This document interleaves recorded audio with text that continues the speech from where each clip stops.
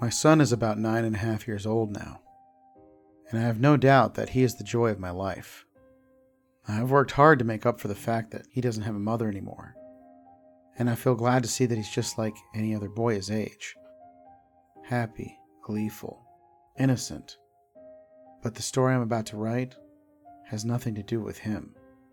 He did, however, help me remember it. For some context, I've always been uneasy during Christmas time, and I only really started to celebrate it when my wife, on her deathbed, told me to make sure our son would always have a grand Christmas. She died on Christmas Eve, and every year since then, I've always made sure to go all out on Christmas. It's the only way I know I can make this time of the year easier for my son and myself. I could never remember why the holiday joy of Old St. Nick was something I never liked or looked forward to. But a few days ago, my son announced that he'd be writing his own letter to Santa Claus, as he had been working hard to perfect his handwriting and grammar. As he scampered up the stairs and into his room to do just that, I felt myself freeze mid-sip of my drink. My mug slipped and shattered against the floor below my stiff hand. That's when it all came back to me. Something I myself had forgotten, but my bones and subconscious certainly had not. Something which had terrified me so badly that upon remembering it, I became as still as a marble statue. The following is a recounting of what my son made me remember. The event in question took place when I was 11 and was finishing the 5th grade. A blessed time, I should say. Puberty had yet to hit, and I was without a care in the world. Well, almost. You see, there was this boy in my school. His name is engraved in my mind. Timothy Hersmauser. But everyone called him Tim.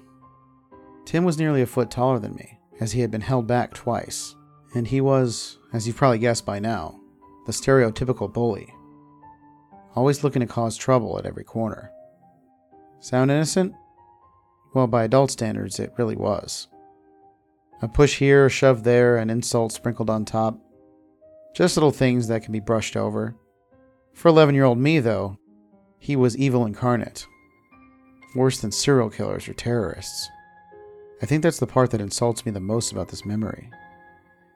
He was just a bad kid. Not a bad person. And what happened makes me feel just so much more guilty.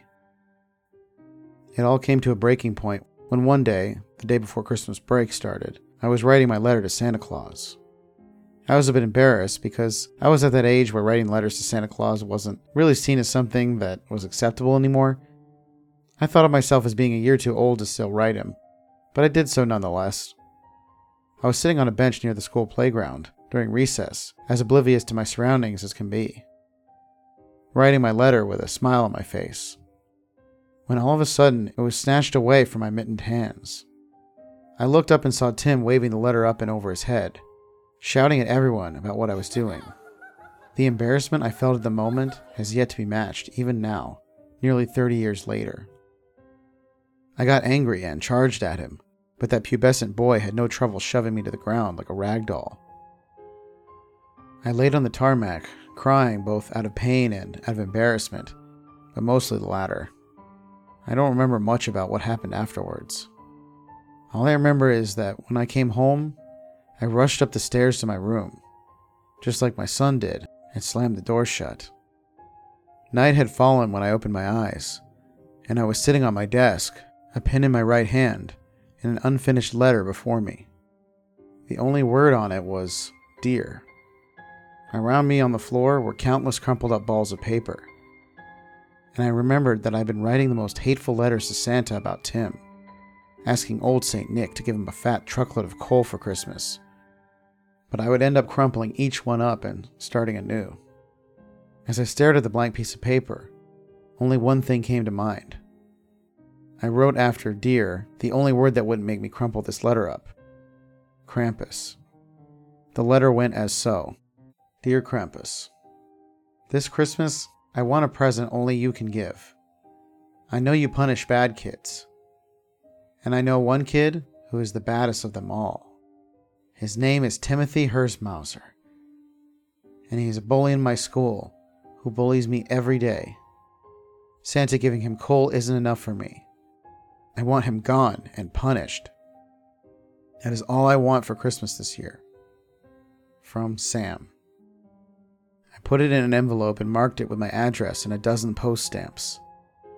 When it came to the delivery address, I wrote South Pole, because with my little kid logic, I surmised that since Krampus is the polar opposite of Santa, that must mean that he lives in the other pole.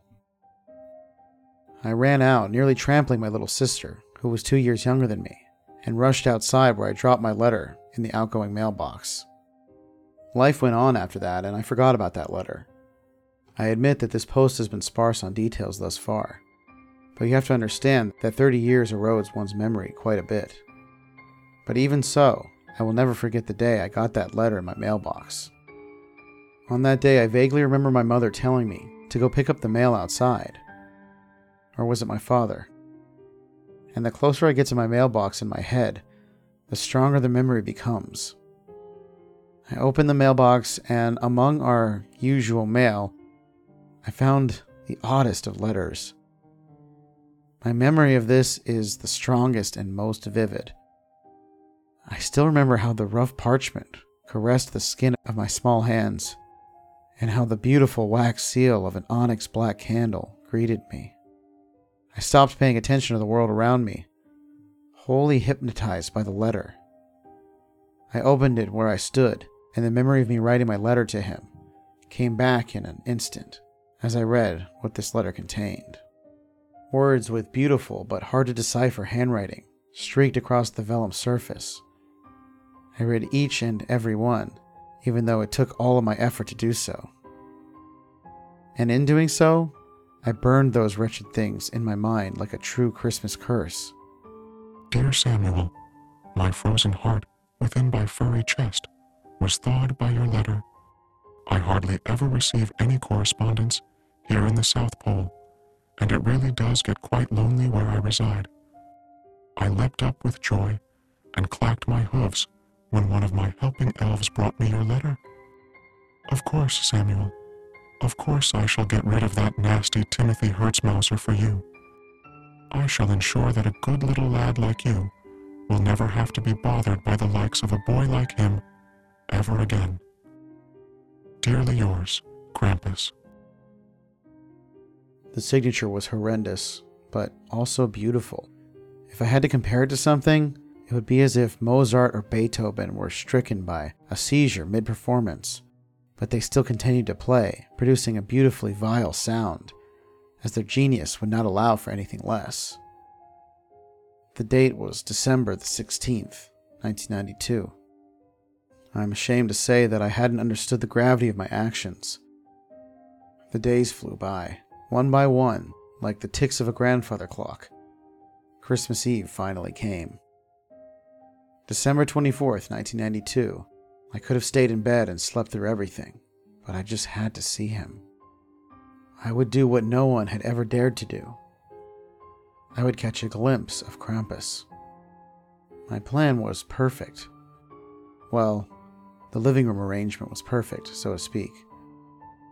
You see, my living room was a tad small, which is why it was arranged the way it was. It was located on the second floor of my house, connected with the kitchen and with windows that faced the front yard. If you climbed down from the third floor to the second floor, you'd find yourself in the living room, with an open doorway that led to the kitchen on your left. Between the stairs and the wall on your right was a large television which sat on a large TV bench. Opposite the television was a fireplace where we'd hung our stockings, and right next to it was a grand Christmas tree that we had all carefully decorated as a family on the first day of December. My plan was to hide behind the TV and wait for Krampus to come. I don't remember if I actually planned to confront him or not. The next strong memory I have is sitting on the floor behind the TV. A gentle fire gave me light, so I wouldn't be too frightened by the dark. I sat for who knows how long, dozing in and out. My memory gets hazy here. But then, like a flashing click of a camera, a memory as clear as pure spring water comes to mind. Something which made me sober out of my sleep at the drop of a hat and pay close attention as if I was hearing the final words of a dying man. "What on earth are you doing here?" A whispered shout echoed. I jerked awake and felt a jolt of adrenaline course through my body. The voice that answered the question is one that made my skin crawl. Imagine if the deepest voice you can think of spoke while sharpening a knife against a jagged rock so that each stroke matched with every syllable spoken by them. That's the best way I can describe it. "I was invited here, brother," Krampus spoke, and to this day I wonder how I was able to keep my bladder and bowels full. "Bullshit," the other voice shouted in a whisper. I heard the sound of paper rustling, and a deafening silence ensued. "He has no idea what he has done, and you know damn well of as much." "Maybe so," the gravely voice groaned. "But still, it would in fact be quite rude if I let it go unanswered. Do you not agree?" "Leave," the voice demanded. "Dear brother, there is no such need for you to become impatient. I will leave in due time, just not with this present." "The hell you are." Sleep was tightening its grip on me, which is why I missed the next part. "Out of the both of us," Senna said. "only my hands hold a present. Your claws grip something that is only punishment and nothing else. I can tell as much, and I refuse to let you leave whatever vile atrocity you've wrapped under this fine fir tree, lest I be struck dead by the screams and fright you shamelessly wish to incite. This is your last chance to leave, brother, or I promise to use force if you still insist on being a stubborn mule." A soft chuckle from Krampus pierced the air, and I felt as though I'd been dropped in the middle of the Arctic Ocean while my feet were stuck in a block of concrete. Now, brother," Krampus said, as gently as his voice would allow.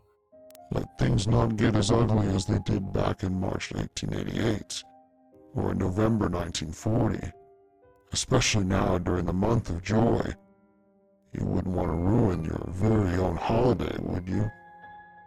The hushed arguing continued, and I gradually found myself falling deeper and deeper into sleep. No longer able to fight it, I collapsed on the floor and blacked out. I awoke to shrill shrieks stabbing my eardrums. My mother was standing in front of the tree, dropped presents she most likely wanted to put under it, scattered all throughout the floor like neglected toys. When the police came, and I told them my story and showed them the letter, they believed me. Just not in the way I had hoped. They surmised that the letter had been intercepted by some sick bastard, and he'd taken it upon himself to take on the role of Krampus. I had heard him have a mental breakdown in my living room, his mind completely disconnected from reality. They never did find him, as they promised, or the rest of Tim. But I do remember one thing, which although it is the haziest, it's also the one that scared me the most. As I collapsed on the floor from exhaustion on that night, in the brief period before my eyes collapsed shut, I saw through the gap between the TV bench and the floor a pair of thick snow boots facing a pair of blackened and rough hooves. A drop of blood falling down on the floor in front of the fire, and in front of me before my eyes fell shut.